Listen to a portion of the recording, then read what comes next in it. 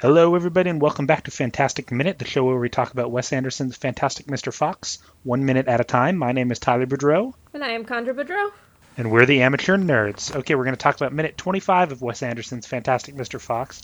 Minute 25 starts with Mr. Fox and Kylie sneaking through the woods, and it ends with Christopherson expressing his concern. Condra, let's start. We have one continuous scene here, so let's just kind of do it chronologically. We have Fox and Kylie sneaking through the woods, talking about how they're going to break into Bean's secret cider cellar. And Kylie being very concerned that they're sneaking into Bean's house, which is a fair point. Bean is definitely the scariest of them all. This is definitely the riskiest thing they're doing. Yeah, but at the same time, like, stealing is stealing, right? I mean, I don't know. It's not like they're going through the front door. I mean, if I was burglarizing a cellar, I would consider it to be relatively similar to like burglarizing like a barn or something. This is me. I think there's some connection though where it's inside the house kind of thing.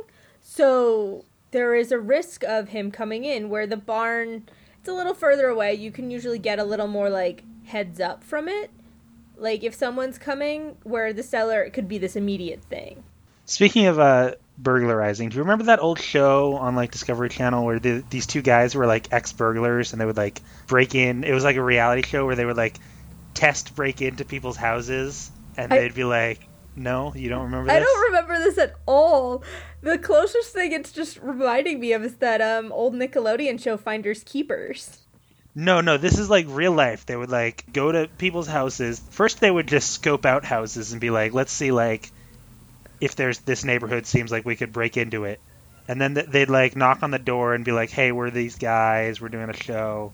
And then they'd like do a practice like break-in of the house on camera, and the people would like watch in a van while these two guys broke into their houses, and the people would like cry while all their stuff was being stolen.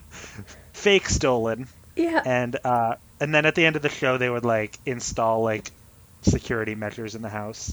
I mean, that's nice of them, but it also sounds super creepy, and I don't like it. I'm Googling it right now. Well, I can keep talking. It Takes a Thief? I don't remember this at all. It Takes a Thief is an American reality television series that originally aired on the Discovery Channel. The program stars and is hosted by Matt Johnston and John Douglas Rainey, two former thieves who use their unique expertise to teach people in an unusual way to protect their properties. I'm assuming it was funded by security companies. Oh, definitely. And honestly, it sounds a lot like the storyline. You probably don't watch it, but I'm a big watcher of Tangled Ever After, the television show on Disney Channel right now. That doesn't sum me up at all. And Flynn's character, so Flynn Rider, or Eugene Fitzherbert, he is no longer a thief in Corona, but he teaches the Royal Guard how thieves think so they can be better Royal Guards. So it sounds a lot like that. I don't know. Every once in a while I remember that this old reality show existed and I get really like creeped out. Rightfully so. Anyway, they're breaking into Bean's cellar. And Kylie is not too happy about it. No, but Ash is. Ash is, yes. Ash shows up because Kylie is questioning they're breaking into his house, and then Fox is like, no, we're breaking into his cellar. And then Ash appears out of nowhere in a cool sort of like reveal because they're walking right to left in camera, and they like walk behind a tree, and then all of a sudden they come back out from the tree, and Ash is there with them. And Ash is like, beneath his house, which is a distinction that Fox was making. It's not a great distinction, but it's there, I guess. As someone who used to live in a basement, I'd be very creeped out if just some people were burglarizing the basement. Or some foxes. You know, both. Foxes come in, steal your secret cider. Oh yeah, definitely. Or my secret merch. Merchandising. So, this altercation then between Ash and Mr. Fox gets pretty... Verbal altercation. It's a very weird dynamic because it's, again, Ash just wanting to mean something to his father. And Mr. Fox just... Or just do something cool. And Mr. Fox is just... He treats him like he's 3. He even counts down to him kind of thing. Which is something a 12-year-old definitely doesn't appreciate. And, like, this transition to growing up that Mr. Fox can't quite figure out. To use the counting thing, Mr. Fox does the parenting thing of like counting to 3, and it's like, oh, it's so funny. It's really good. It's really well timed. Like, it's so fast and so like sharp that it is a really good moment kind of thing, but it also is very demeaning for Ash. Well, it is, but it's funny that that sort of thing works on a 12-year-old. And I think that's true. I feel like that would still work on me. If someone like counted to 3, I'd be like, oh, crap, I got to do whatever thing they're telling me to do before they reach 3, or else I'm going to get in trouble. You probably like would, like, let's be honest. It's just a psychological thing that gets ingrained in you. Yeah, I still think, though, there's something, I don't know. Mr. Fox and Ash's relationship is just so complicated, and it really frustrates me sometimes. Why'd you have to go and make things so complicated, Mr. Fox?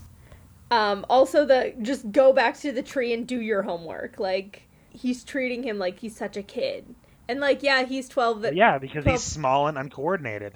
But, like, and that's also, like, an attack. You don't, like, oh, you can't do this, you're small and uncoordinated. Like, that's so mean.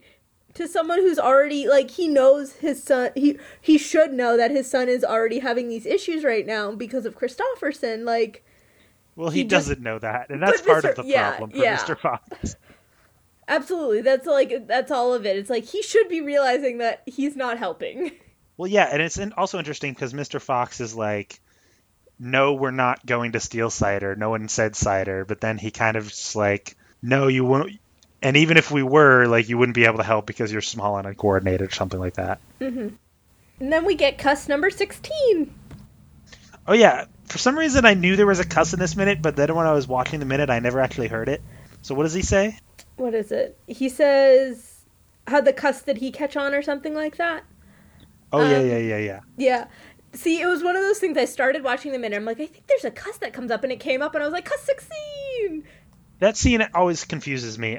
So after they send Ash away, Mr. Fox said, where did he get off? How did the cuss did he get tipped off?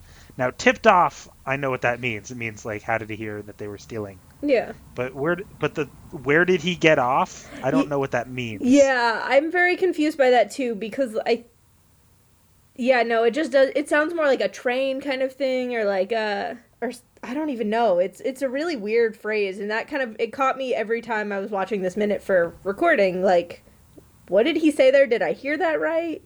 Yeah, it's always been confusing to me what that means. Maybe it's just Ash ruffled Mr. Fox's feathers, and he's not as poised as he normally is. Well, if Ash heard about it, then maybe Felicity has. Yeah. So, I don't know. Big risk. But, of course, it's all revealed to be hypocrisy later on. But let's not get there yet, because before that we have Mr. Fox talking to Kylie, and Kylie spaces out again. Relatable. We get some swirly eyes. And this one's a big one, because Fox says, we need to think of a signal for when this happens, so I know what I'm saying is getting through to you. And then Kylie, like, lifts his right claw, and is like, is that the signal? And we're meant to assume that it is the signal. Before that, they run by a couple signs, only one of which is fully shown, and it doesn't make any sense. I wrote it down. It, in 4 lines, says WSSWB. The second line is SV3, and then in a box, 862. And then it says size and distance, and underneath size is the number 34, and then underneath distance is the number 3. So that literally didn't make any sense. I didn't look up to see if the letters abbreviated to anything that would correlate with the movie, but I doubt it, just because, like, the WSSWB doesn't sound like the letters don't connect to anything readily associated with this movie, or Roald Dahl. And other than the size and distance, which I would assume maybe is some sort of farming, like, this far to the farm, or like, you're on this path kind of thing, like a trail marker, I was thinking, but yeah, I honestly don't know. Not trail marking, it might be agricultural marking, though. I don't know about farms. And then we should get a farmer on this podcast. But then the other farm sign, it says farm, and that's about all you can read. So I really don't know what's going on in that one either. So it's too interesting. It's interesting because in all of the other background paper shots or like readable sign shots that are shown throughout the movie, you've been able to at least read some sentence. And this is kind of the first time that it is background for truly background's sake, as opposed to like a little fun insert. Yeah, there's no skunk ferret in There's this. no skunk ferret. Alas. I did not saw either of the signs. Neither of them opened up my eyes, so I have no input on this. Yeah, I saw them, well, because I tried to look at them closer because there is no music in this minute, which is super weird. It is so quiet, and the first 2 times I watched it, I was like, this is a very, like, exposition minute. And that's literally, I wrote down, like, exposition minute instead of, like, fantastic minute. And then I was like, wait a second. I don't think there's any music. So I had to watch it one more time, and I was like, there is no music in this whole scene. Which is super weird, because I can't think of any other, like, really major moment thus far that hasn't had any score under it. There's, like, short clip, like, moments, but then it, like, punches right back in, like, heroes and villains, it goes quiet for a little bit.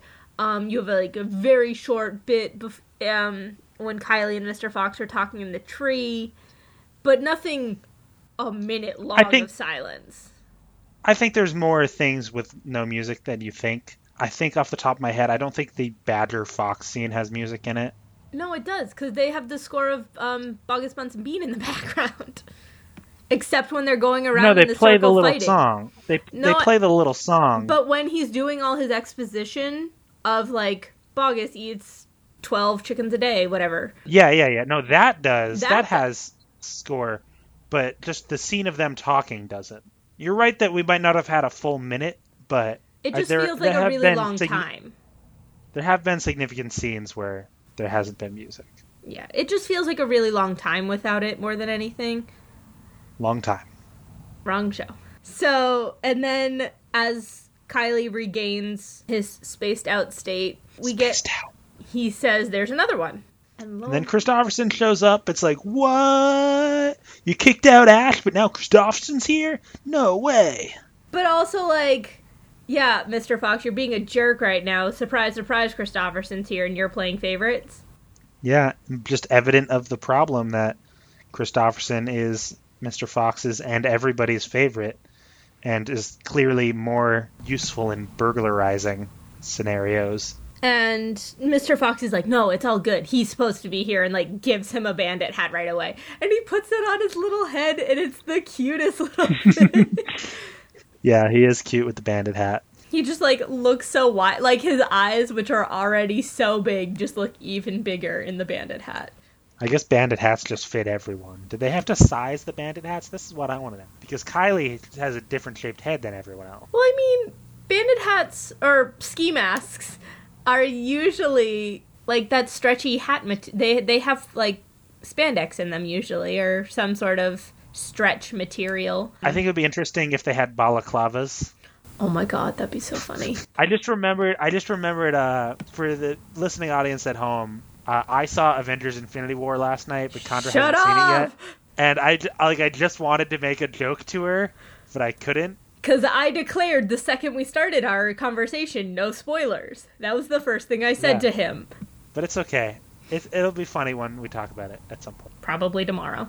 We get Kristofferson in the bandit hat, and then there's a jump cut. It gets to be later at night, and then Kristofferson's saying, I don't know if we should be doing this, Uncle Foxy.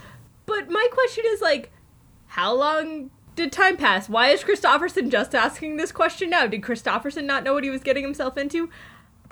Like, why would he have come if he didn't agree with this in the first place? How did he sneak out? Yeah, the cut is a good edit for increasing the intensity of the moment, because in one scene they're just walking and then we cut and they're running. Mm-hmm. That's effective. But it does fall victim to the classic movie trope of starting a conversation in one location and ending it in another location, and everyone in between has heard the whole story. I have a problem with that in movies in general. Like, every time it happens, I'm like, maybe not. The only time I find it acceptable is in Hakuna Matata when they're walking across the tree bridge and Simba just ages. Because, like, I can imagine them doing that over and over and over again, like the nerds they are. But when it's like a direct conversation that has a linear progress, like, it doesn't make sense. So yeah, I think the camera work and editing in this minute is really good. The whole right to left walking with the background moving. The background is much closer, so it's not moving at a different pace, like Sophie pointed out in the previous minute. Like several minutes ago. Yeah. So it's an interesting right to left, and then you have the reveal of Ash, and you take a little break with the headshots of Fox and Kylie when Kylie spaces out. Then you go back to the right to left, and then we jump cut, and now they're running right to left, and you don't get bored visually in this, for sure. Definitely. It's a very visually appealing, despite being so exposition heavy. And I think that's one of the strengths of this minute, because if it didn't have all this dynamic camera movement and, like, surprise cuts and stuff, it would be a very boring minute, because not a lot happens. It's a very talking heavy, but... And the talking doesn't add on their faces are pretty good, too. Mm-hmm. When Ash first gets there, he's, like, so hopeful, like, yeah, I want to help. And then when he gets mad, like, his ear twitches and he gets all ruffled up. And Mr. Fox, like, puffs up and gets angry. It's definitely it's a very... There's a lot going on in this minute. Just physically, the characters look excellent in this minute. They don't look as fake. They're really lifelike in this minute. Mm-hmm. Because they're always moving and walking and stuff. And since it's a medium shot, it is kind of that angle which is most useful for not making, like... It's interesting because we get a lot of close-ups which are like, okay, we're clearly looking at models, and we get a lot of long shots which is like, okay, like, this is impressive model work. But then these medium shots are where you really get the animation in the term of the Latin root where anima means life, and you are bringing these things to life.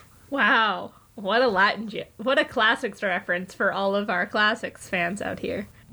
This moment really shines the art in the movie. Yeah, it's the idea that a lot of people say, oh, wow, I would hang this frame up as a painting. It's the idea that, literally every shot of this movie you could hang up as a painting. Except maybe the close-ups, because that would be dumb. Yeah.